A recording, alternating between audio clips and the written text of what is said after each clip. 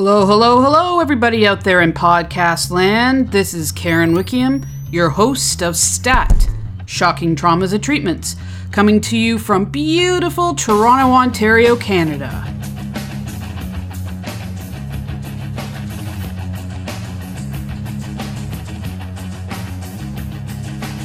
Good morning, good evening, good night, everyone. Today is episode 8, and I will be telling the story of Howard Dully, a man who was lobotomized by Dr. Walter Freeman at the age of 12.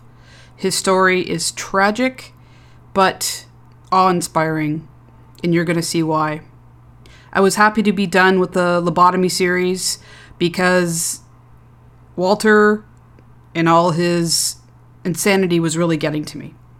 But I'm not completely done with him yet, because there are stories that still need to be told. And this gentleman, Howard Dully, has gone through hell and back and has been an inspiration and a voice for all those that were victims of Dr. Lobotomy. Before I start today's show, I'd like to give out some shout-outs. First of all, I want to shout out to everybody who listens to this podcast. Thank you so much. I continue to be, and I don't ever think I will stop being, overwhelmed and appreciative and grateful for all you listeners taking your time to join in and listen to this podcast, as well as giving your feedback and support. So thank you so much. I have a few new iTunes reviews this week. Thank you to Bossy Pants 16, Anantal, and WA Podcast Junkie. Thank you so much. Any of you that are out there that enjoy the podcast or maybe have some suggestions on how I can improve, if you could please go to iTunes and give me a review, I would really, really appreciate that. So thank you.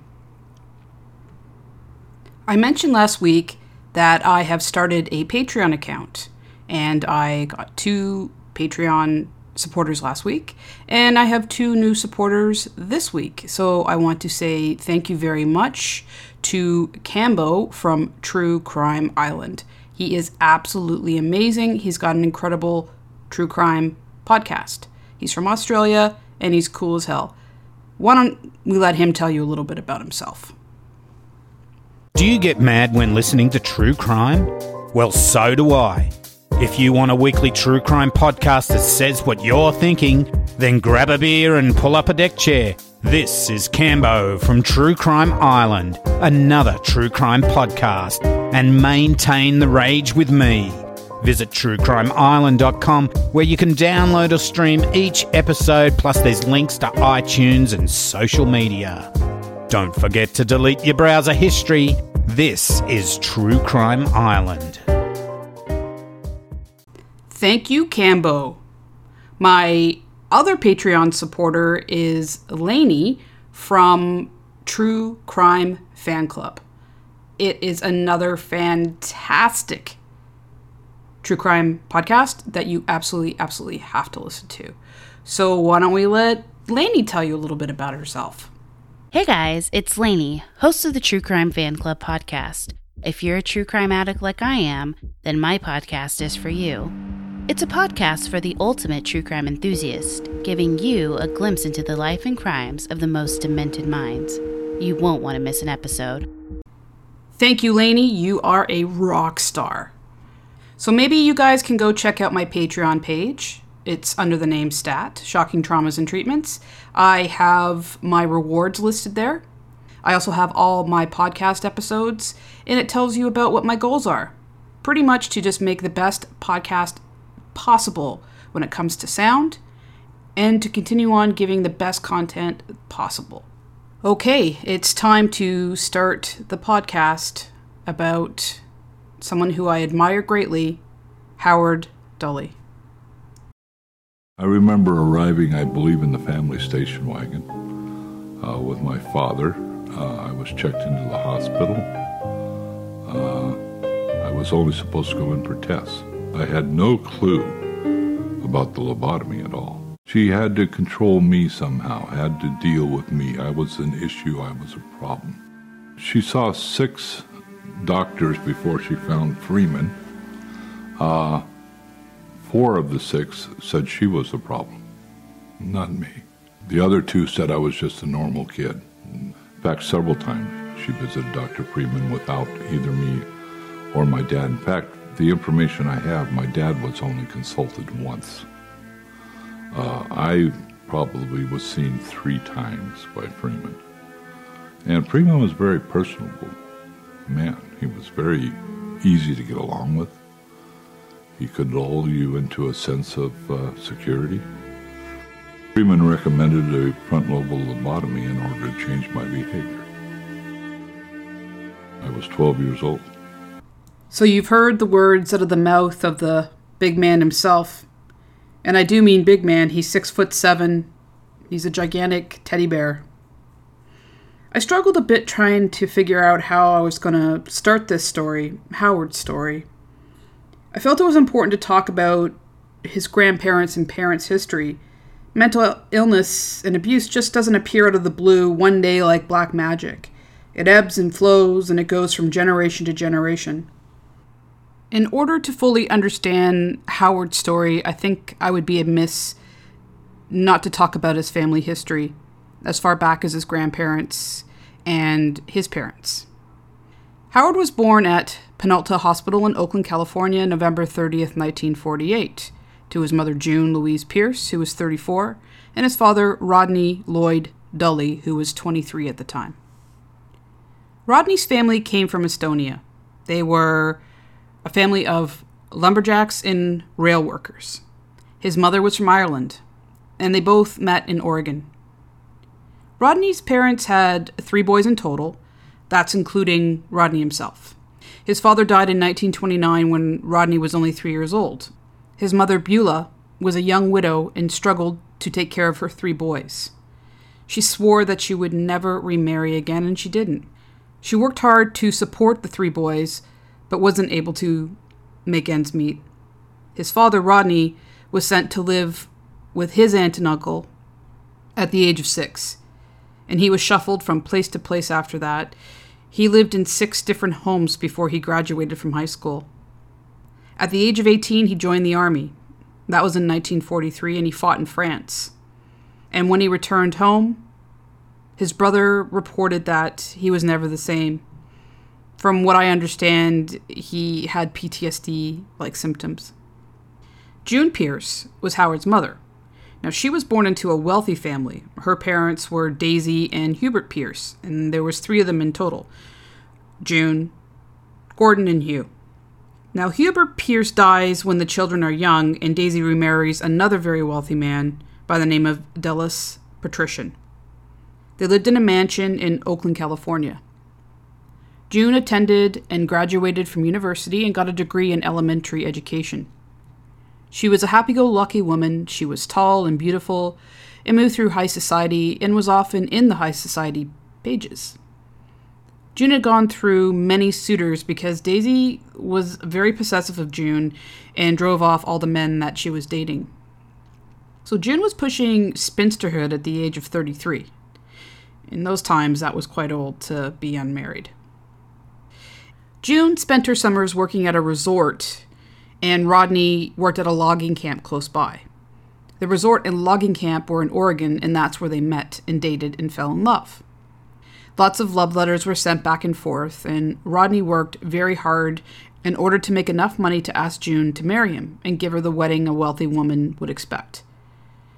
They married in December 28th, 1947, and they moved to Medford. Now, at the time, Rodney was working and attending university, but in order to provide the lifestyle that June was accustomed to, he quit school and just worked even harder at the lumber camps. Shortly after, she got pregnant with Howard, and she moved back home with her mother in Oakland, California. And she moved back home each time she became pregnant, and she would stay through her whole pregnancy. While June was away, Rodney took sick at work and was unable to work again at the lumber camps because he suffered some kind of health condition that stopped him from doing so. And he couldn't find work, so he ended up having to move into June's mother's mansion, and the tension was very high. June carried Howard to full term, and he was born a very healthy 9-pound, 24-inch baby. That's right. It's a big boy. His mother was 6 feet, and his father was 6'3", so that wasn't out of the question or unusual. Howard was a happy and cheerful baby, very friendly, and June doted on him. After Howard was born, Rodney moved his little family to a small one-bedroom, low-income apartment near San Jose State University and got work as a lumber salesman and resumed his studies at the university. In August 1951, Howard's brother Brian was born, and he was a healthy, big baby as well. The thing was that June continued to dote on Howard, and it was like Brian wasn't born. Rodney took over the care of Brian, and this was one of the things that Rodney had told Howard later in life. I was the one taking care of Brian. All she cared about was little Howard. Howard was the most important person in his mother's life. More important than me. I could have dropped dead, and it wouldn't have made a little bit of difference because she had you. I can just hear the resentment and sarcasm dripping in that quote. I wonder how exaggerated it was as well. You think that Rod would have been happy to have 2 healthy children, but you know what? If it was true and she really just paid attention to Howard and not Brian, that was a little strange, but that's sort of how things were. When Rob completed his degree in university, he was hired as an elementary school teacher in a one-room schoolhouse in a little town called Pullick Pines. Most of Howard's younger childhood memories came from the time when they lived there. He had a little Cocker Spaniel named Blackie and would spend vacations at June's family's lodge. It was a huge lodge in the country, and it wasn't far from where they lived. Now, Howard remembers having first signs of anxiety at that age. Not just regular anxiety, but showing signs of the type of anxiety he would have in the upcoming years. He remembers getting stuck in a snowbank and feeling so scared that he was going to be eaten by monsters, and remembers his father laughing at him. Now, this may sound like normal childhood fears, but you will see soon that it was the beginning of heightened anxiety that he would have throughout his childhood and life. June loved being a mother, and she was a natural. She enjoyed life, she was carefree and loved to have fun, and she was very indulgent and loving and affectionate mother. Rod, on the other hand, was restless, serious, and ambitious. He moved from the one-room schoolhouse and took another better-paying job at a bigger school. At the same time, he was working packing fruit at Dole. They had to move into his brother's house for a little while because they couldn't afford a place of their own just yet, and his brother's place was close to the school and the factory. And that lasted until June got pregnant for the 3rd time.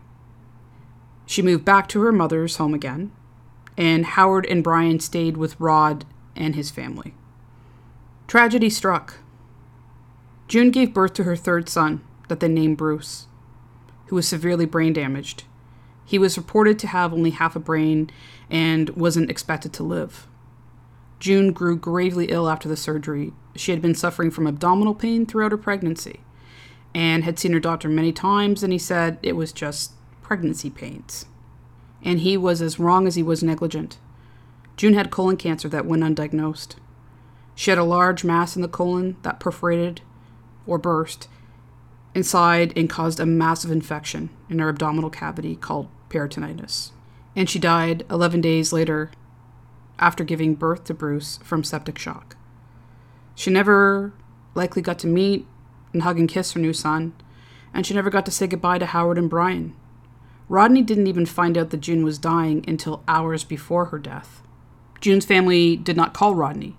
He went to the hospital to see his wife, and it was when he got there he found out that she was in grave condition. He had to fight to see her. Daisy and June's brother Gord told the hospital staff that Rodney and June were separated and that he was no longer part of the family. He had to convince the doctors that it wasn't true. Finally, they let him see her, and she was in a coma and died that night at the age of 39. An interesting thing did happen beforehand, though. June had changed Howard's name from Howard August Deli to Howard August Pierce Deli, behind Rodney's back. And he didn't find out until after her death, and he was furious. And it makes me think that maybe June was thinking of leaving Rodney and wanted to ensure security for her son by giving him her family name.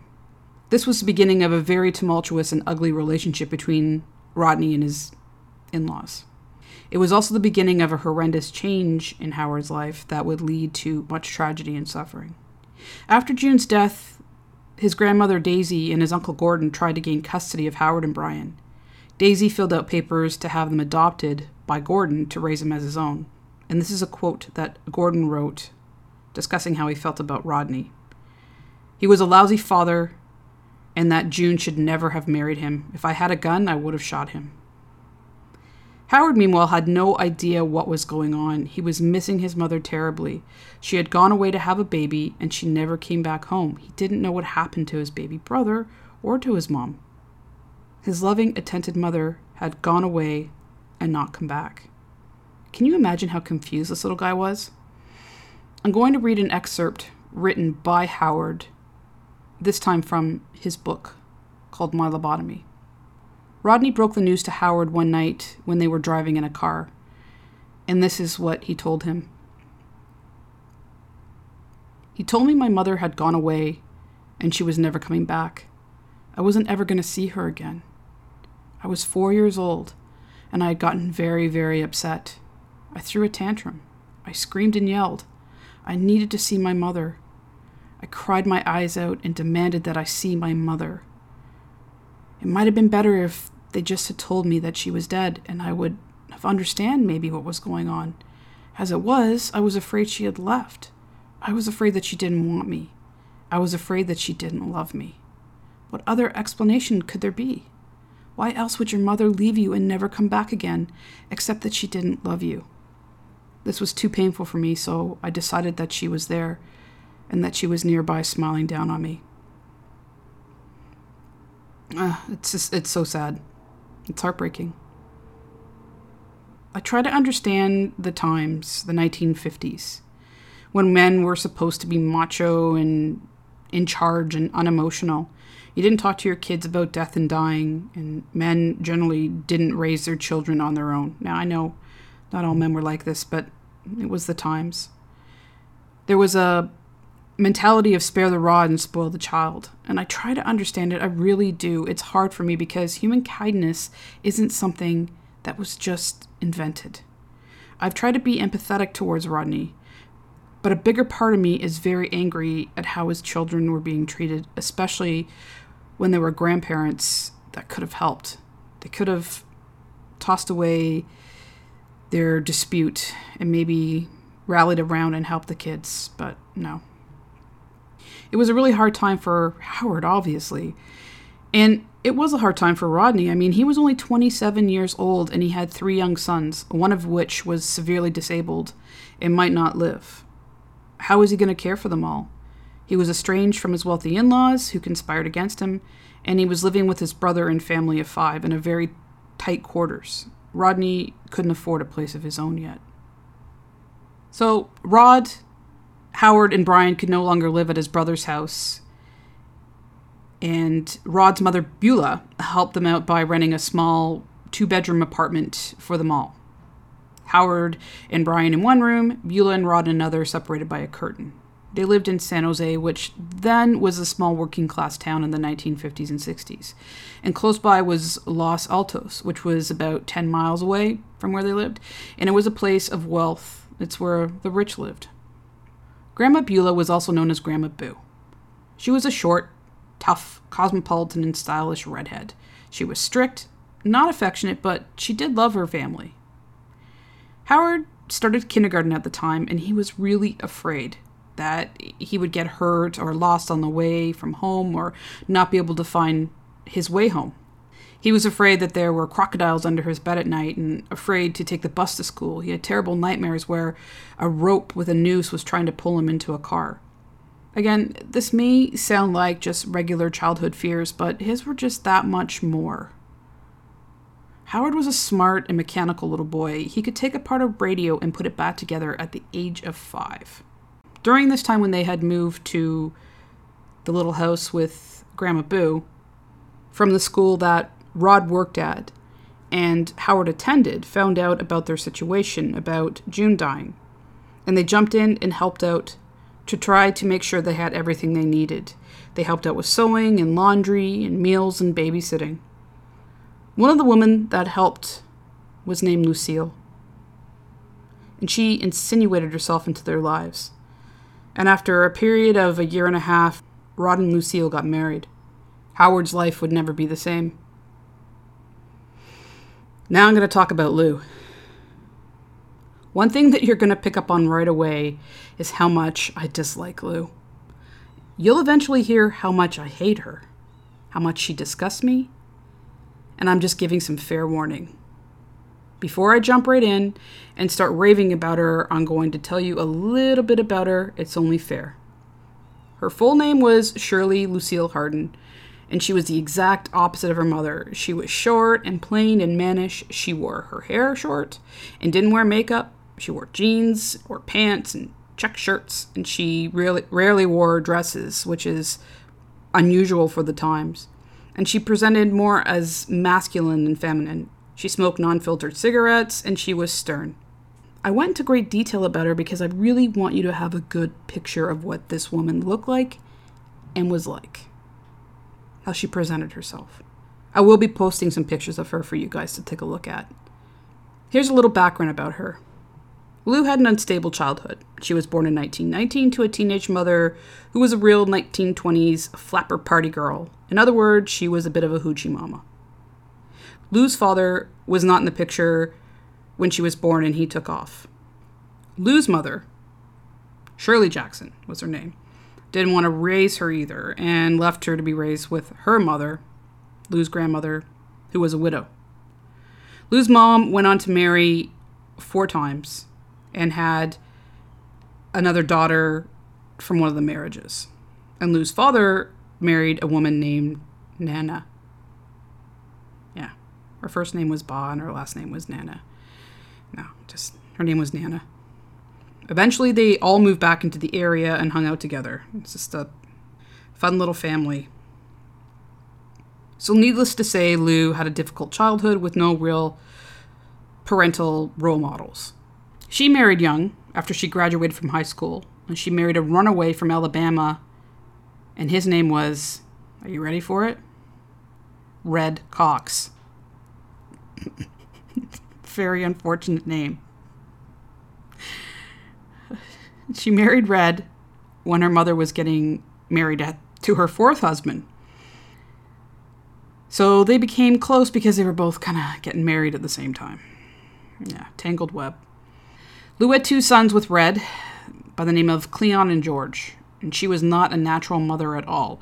Her niece had spent a lot of time around Lou for a period of time and witnessed her crappy mothering. She would leave George in his bassinet for hours at a time while he was crying from hunger, and she had to be told to feed him.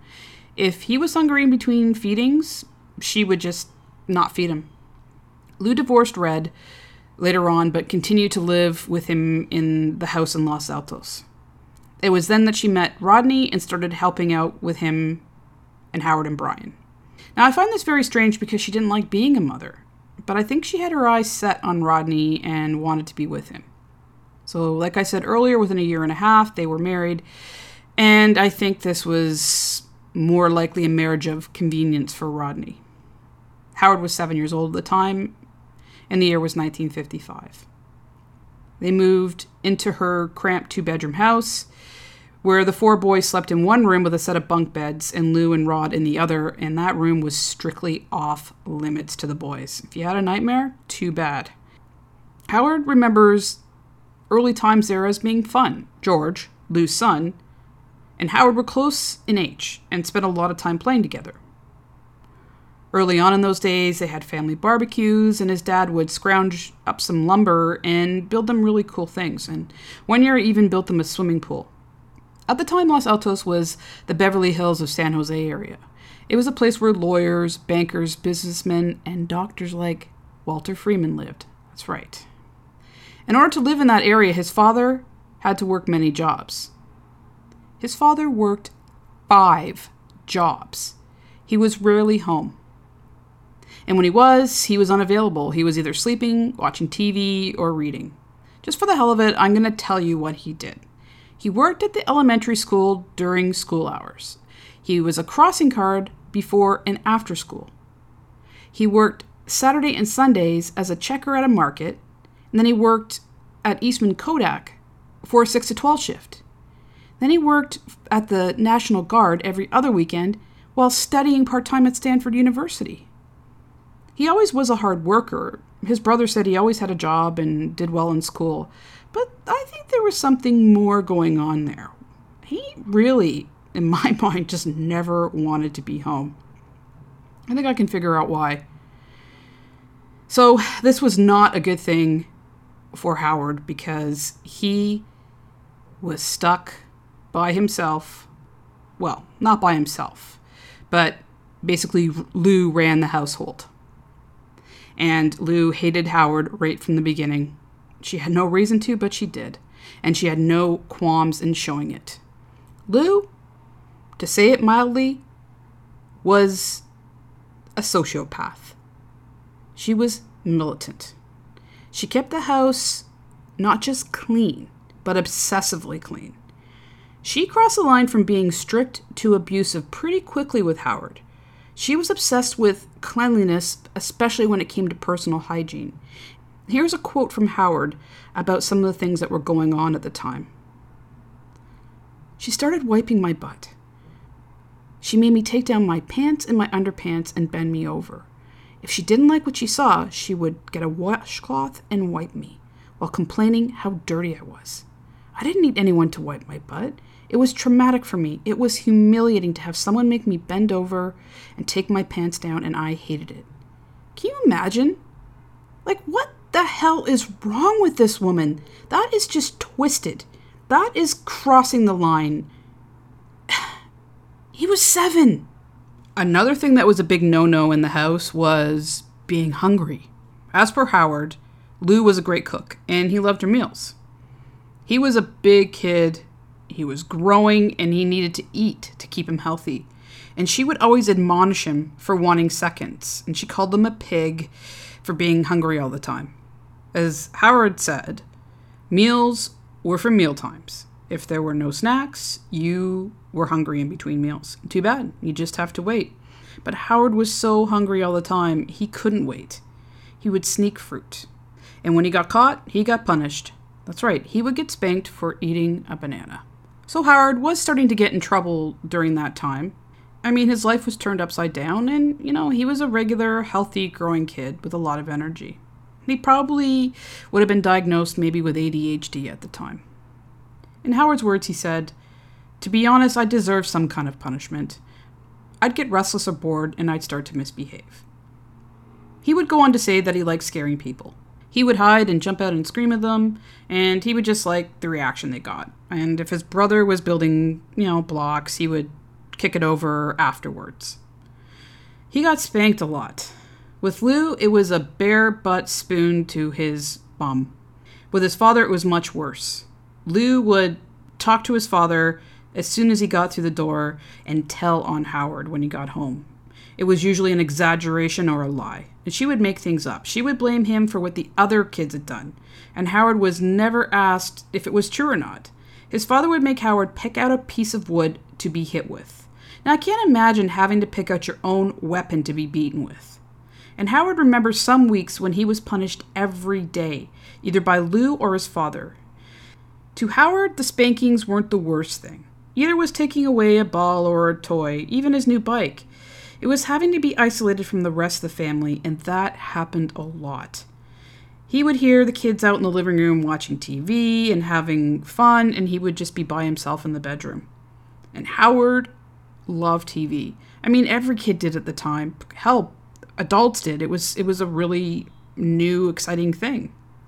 And his favorite show was Disneyland. It was the one show during the week that he would look forward to. He would look so forward to it that he would daydream about it.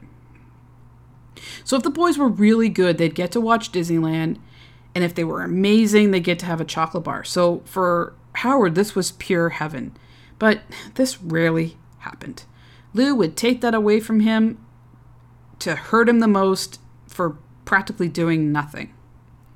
And he would become withdrawn and he would cry. I mean, this really hurt him. He just wanted Lou to love him, but she treated him so badly, so differently from the other boys. And he craved to be hugged and spoken to with kind words. And the only touch he did get was hurtful and painful, mostly from being punished and spanking. The family was afraid of Lou's temper. She would get hysterical and scream. There was a double standard when it came to Howard. The rules simply didn't seem to apply to the other boys. They were never punished when the rules were broken.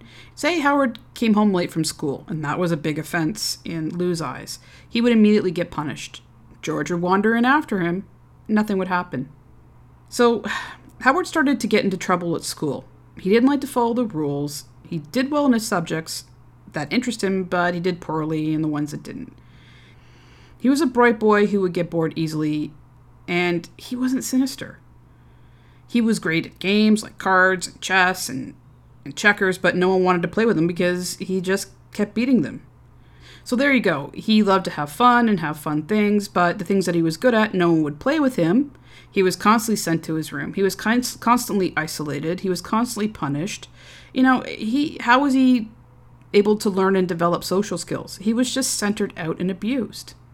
And Lou would get really violent with him. She would scream at him. One time Rodney came home and heard Lou beating Howard so violently, it scared his father. He ran into the room, not knowing what he was going to find. He saw that Lou had pinned Howard on the ground with his arm behind his back, really smushing it up. Again, he's just a little kid.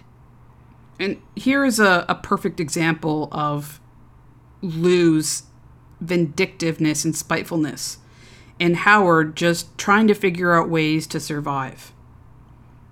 One time, Lou beat him over the head with the metal end of an Electrolux vacuum cleaner. You know how big those mothers were then. So this is what he said. She hit him over the head. I flinched. She said, "Oh, did that hurt?" I wouldn't admit that anything hurt. So she hit me again, but harder this time, and I flinched again, and she said, "How about that? Did that hurt?" And I said, "No." And she hit me again real hard this time. I felt dizzy, and she said, "How about that? Did that hurt?"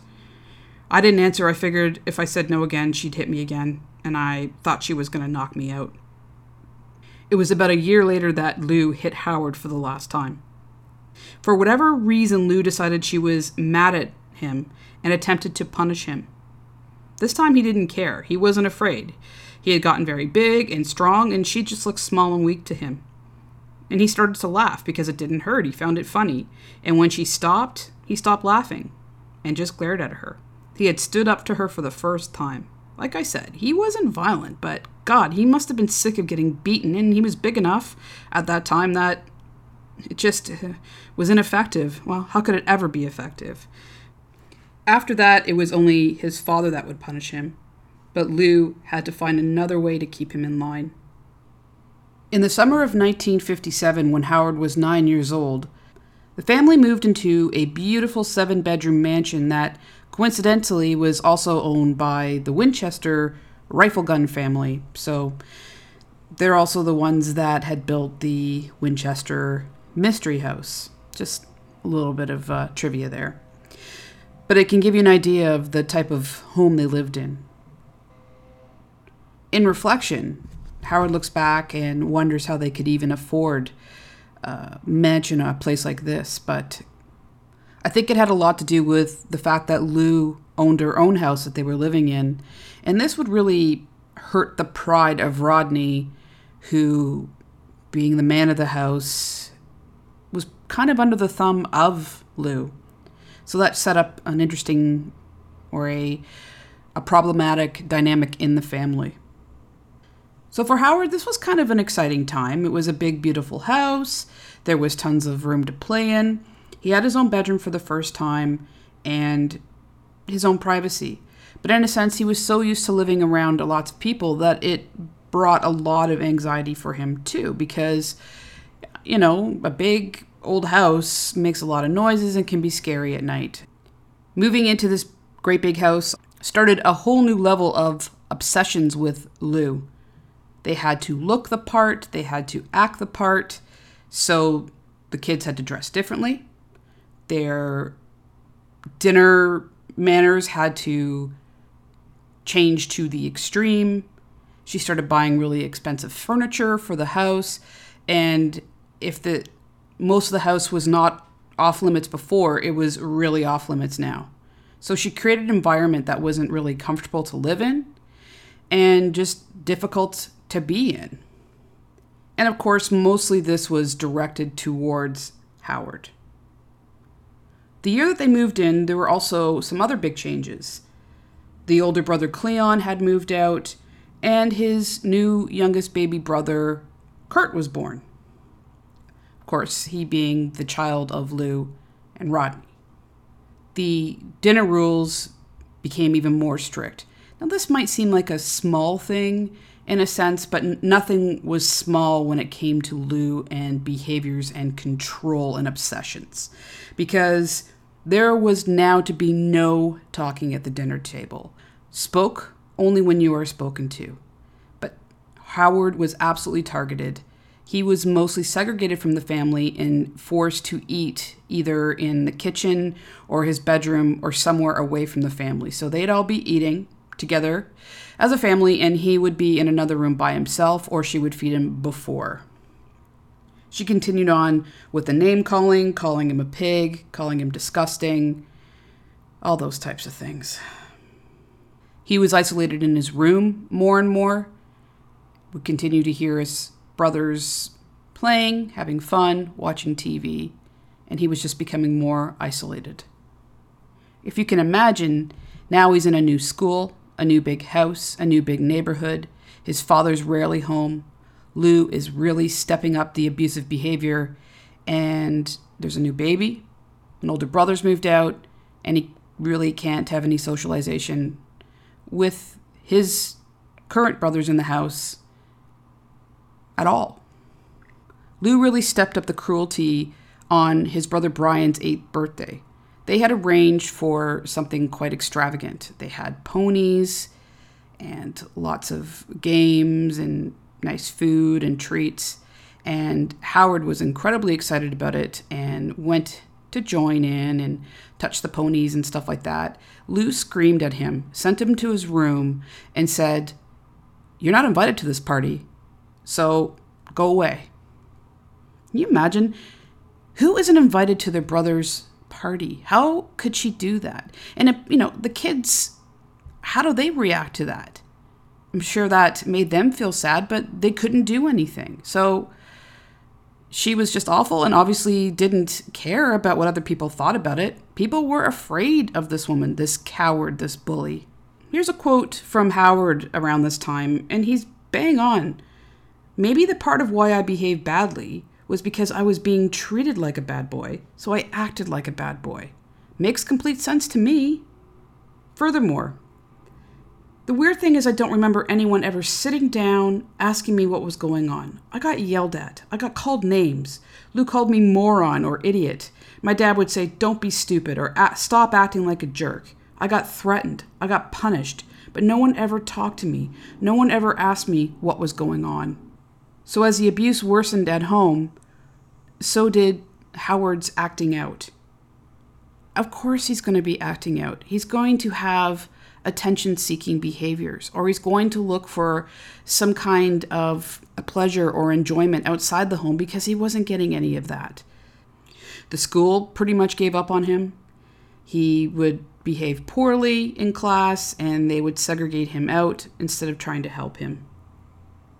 His relationship with his father wasn't great. His father would either be yelling at him or being unavailable, or would use him for heavy physical labor around the house. One year he wanted to pave their very long and curvy driveway, and who did he get to help? Howard. Howard was out there sweating it out under the hot sun like he was a grown man. Rodney would often send Howard out by himself to chop wood. One time, him and his dad were chopping wood together, and this is what happened. Quote, "Another time, I remember we were cutting wood together. He was using a sledgehammer, and a metal wedge split a log. Suddenly, a big chunk of metal wedge broke off and hit me in the shoulder. I felt like I had been shot by a bullet, and I looked like I had been stabbed. It hurt a lot, and it bled a lot. But I remember him saying, "Stop crying, you baby, it's nothing." It's a really nice way to comfort a child. Who knows the physical damage that he could have done.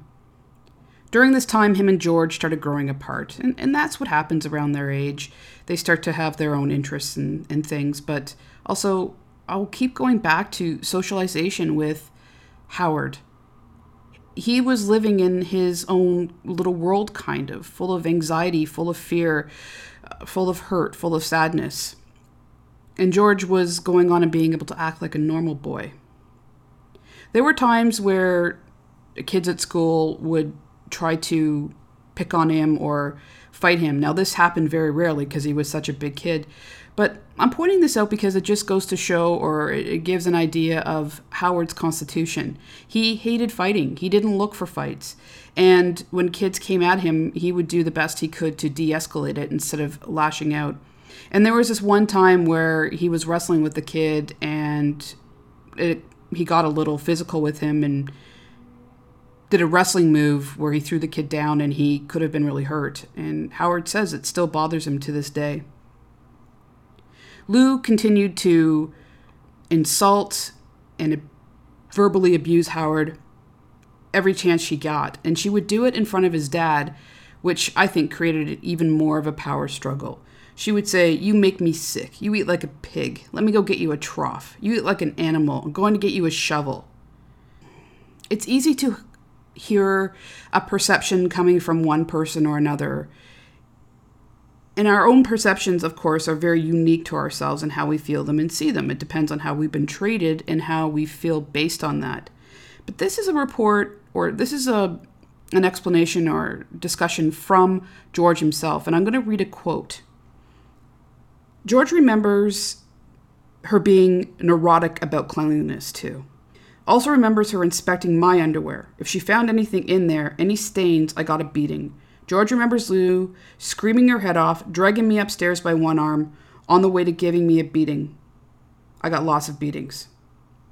Mom would start and Pop would finish when he came home. George said, "You had bruises all over your body almost every day of your life. You had marks all over you. I know they were hurting you, and I know it was wrong," he had told Howard later. "And I know if it happened today, someone would be going to jail." When it's pretty clear to a young boy what was going on with his brother, I think it would be pretty clear to adults as well. Somehow, Howard was the target, and he had no one to protect or back him. As I previously mentioned, Howard was starting to show signs of attention-seeking behavior, or like he's going to find pleasure where he can get it type of behavior. So he started to steal. He would steal little things like yo-yos and candies from his store. And Rodney started taking him to work with him, the 6 to 12 shift, and have him stay in the car. Because Lou didn't want him around and he was trying to keep Howard out of trouble. But taking a kid to a 6 to 12 shift and having him sit in the car the whole time, when he should be sleeping before going to school, but just making him sit in a car for 6 hours, it makes me crazy. So he would sit in the car, he would do his homework, and he would delve into his own imagination. But as you can imagine, he would start to get bored.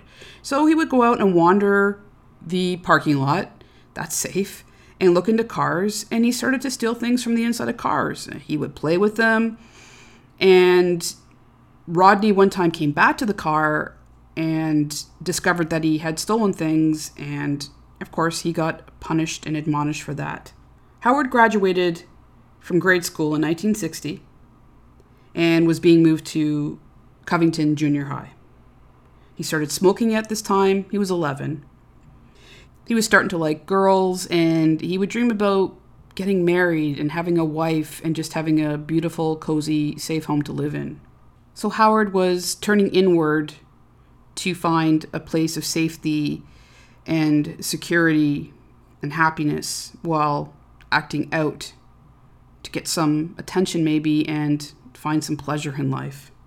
With this escalating as it does with the abused and alienated and neglected child, Lou just stepped up her control, her sickness, and was deciding what to do with Howard. She spent the fall visiting with doctors, talking about Howard and what to do about him. Lou was conspiring to try to get him out of the house, to try to find a way to rid herself of him. She was determined to find out what it was and how to fix it. Here's a quote from Howard. "If you ask me, I was a kid. I was doing pretty much what kids do at that age. Lou was determined to make me act right. She started talking with doctors and taking me to see doctors. She had been looking and talking to psychiatrists and psychologists. She started taking him when he was around 7 years old. So she started pretty much when she entered the picture. And the doctors didn't see anything wrong with Howard. Nothing that matched what she was saying about him. So she would just move on to another doctor. She met with 6 psychiatrists in the spring-summer of 1960. 4 of the 6 of them even said that the problem in the house was with her. They said she was the one who would benefit from the treatment. Lou, of course, would snap at that and say, "Can you believe those doctors?" She kept looking and looking and looking for a doctor that would agree with her. And this is when she was referred to Dr. Walter Freeman. This was the beginning of a sick partnership, the perfect storm, the ultimate betrayal and abuse to Howard, the sad and abused little boy who was doing nothing more than just being a kid. Lou was a compulsive liar. She went in guns a-blazing with her first meeting with Freeman. She wanted to set the tone that this child was completely demented. If you ask me, it takes a very demented mind to come up with the things that she did. She said the first time that she saw Howard, he was a spastic. He had an awkward way of swinging his arms and had a peculiar gait. That he had poor muscle control. He didn't like working with his hands or building things, and he didn't want to go to bed. He pounds and beats on his brother Brian. Total lie. Steals food and throws trash out the window. Yeah, because you didn't feed him, Lou. Uses toys as weapons. Crap. Teases and punishes the dog. Exaggeration. Scowls and frowns at the TV and only likes shows with blood and thunder. Yeah, that sounds like a regular, normal boy to me. He daydreams? Okay. And he's defiant. Who isn't defiant as a kid? So Freeman called this indictment sufficiently impressive. Sufficiently impressive for what? Being a regular kid? That could be a pain in the butt sometimes? Further, careless about how he dresses. Yeah, okay, so what?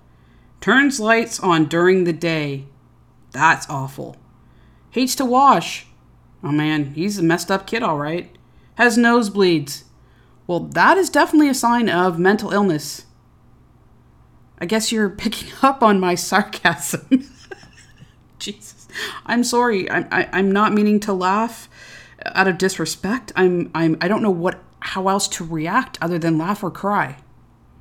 This, to me, is one of the most demented and twisted things that Lou said about Howard. It was a complete lie. Like I said, it takes a demented and twisted and sick and spiteful mind to come up with the things that she came up with. And this is what she said. He still sometimes defecates in his pants or in the bed or on the floor, or may wrap up a turd and hide it in the drawer. Recently, he urinated on the walls of his room.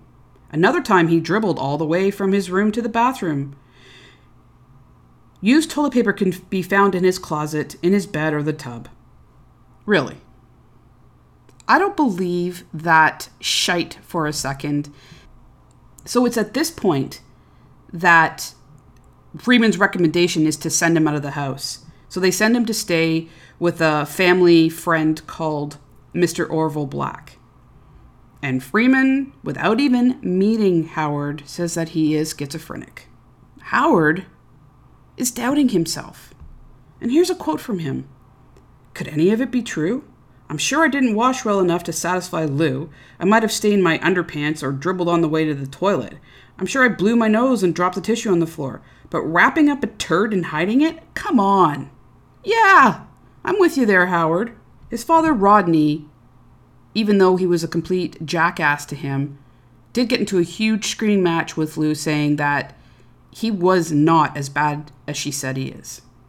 So you've got two mentally ill, demented, psychopathic people, Lou and Freeman, hell-bent on lobotomizing Howard, drooling to lobotomize a child, with full permission from the psychopathic stepmother who hated Howard, who was bound and determined to destroy him and rid her of himself.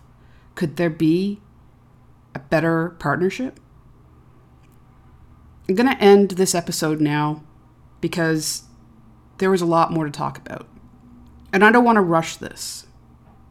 Howard's story is near and dear to me because my heart aches for this little boy. And I just want to jump into that situation and save him and do some equally, if not worse, things to Lou and to the people around him that let this happen, that encouraged it by not doing anything or just ignored it, like his father. I really want to do a good job on this podcast so everybody gets a feeling and gets to know Howard a little bit by what he had gone through and the man that he became. So please stick in and listen. There's a lot more to talk about, a lot more to think about, and share. Next episode, we'll talk about Howard's lobotomy and the fallout from that afterwards, how it affected his life. Thank you for listening in today. But we're not done yet. Remember, it's time for the Suture Room.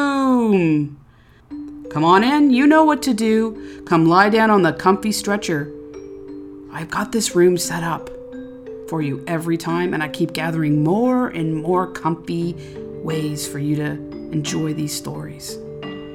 I even got an extra package of cheese and crackers. So put your feet up, settle in to the bed, cuddle up with the blankie and the pillow, and have a listen to a wild and wacky and weird and true story that happened to me while I was working in the Emerge. Here we go. The title of today's Suture Room is called Chocolate, Coffee, and Staples. I worked many years as an ER nurse in a pediatric hospital, and I decided to move out of the city to buy a house in the burbs.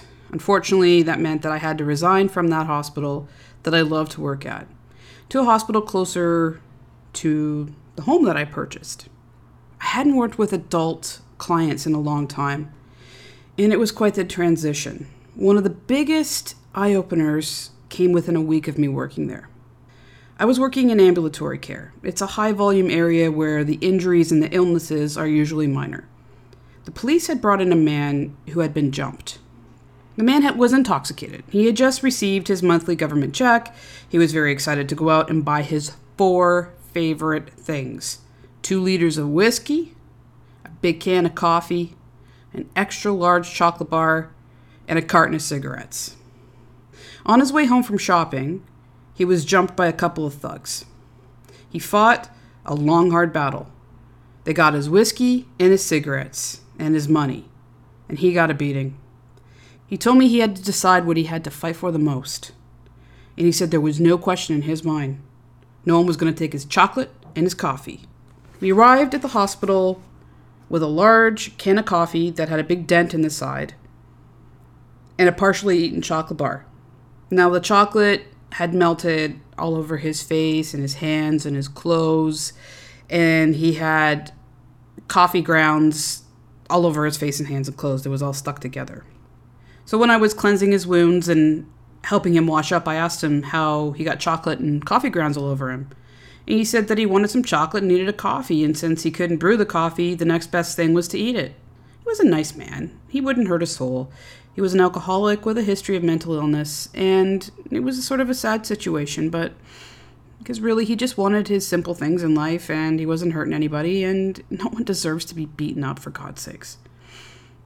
So he had pretty minor injuries. We did a CT scan just to make sure that he didn't have any head injury or any bleed going on, and he didn't. But he did need to have some staples at the top of his head because he had about a 4-inch gash in his head. So the ER doctor came in to assess him, and this doctor, you gotta picture him. He was really tall, about 6'7", muscular, handsome, with a strong, booming, loud, and a very abrupt voice. He was quite the figure. He examined the client and looked at his wounds and asked me to get the skin staple gun. The staples hold better on things like scalp wounds.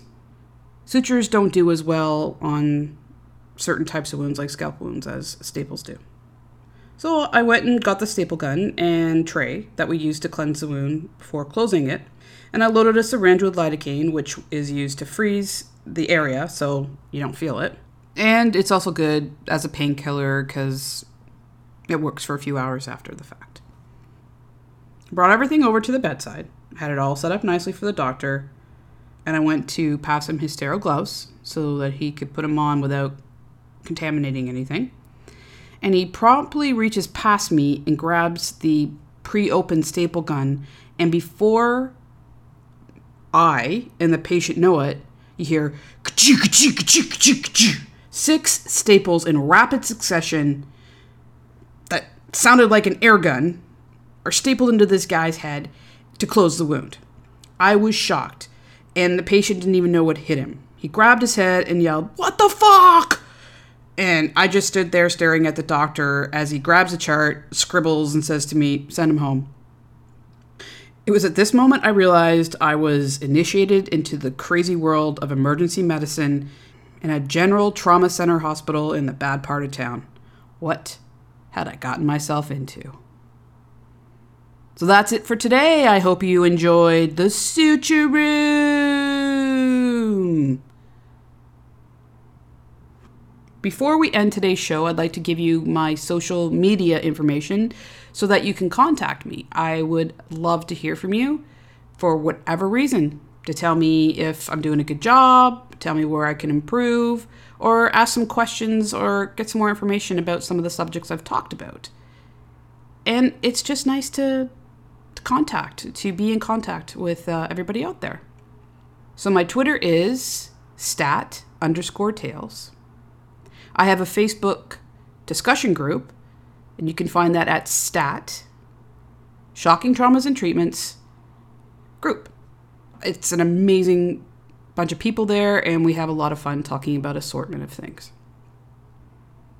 And if you don't mind buzzing over to iTunes and giving me a review, I'd really appreciate it. It helps get this podcast out there, make it easier for people to find. Thank you very much. And you've been listening to STAT, Shocking Traumas and Treatments. And remember, sometimes it's the cure that kills you.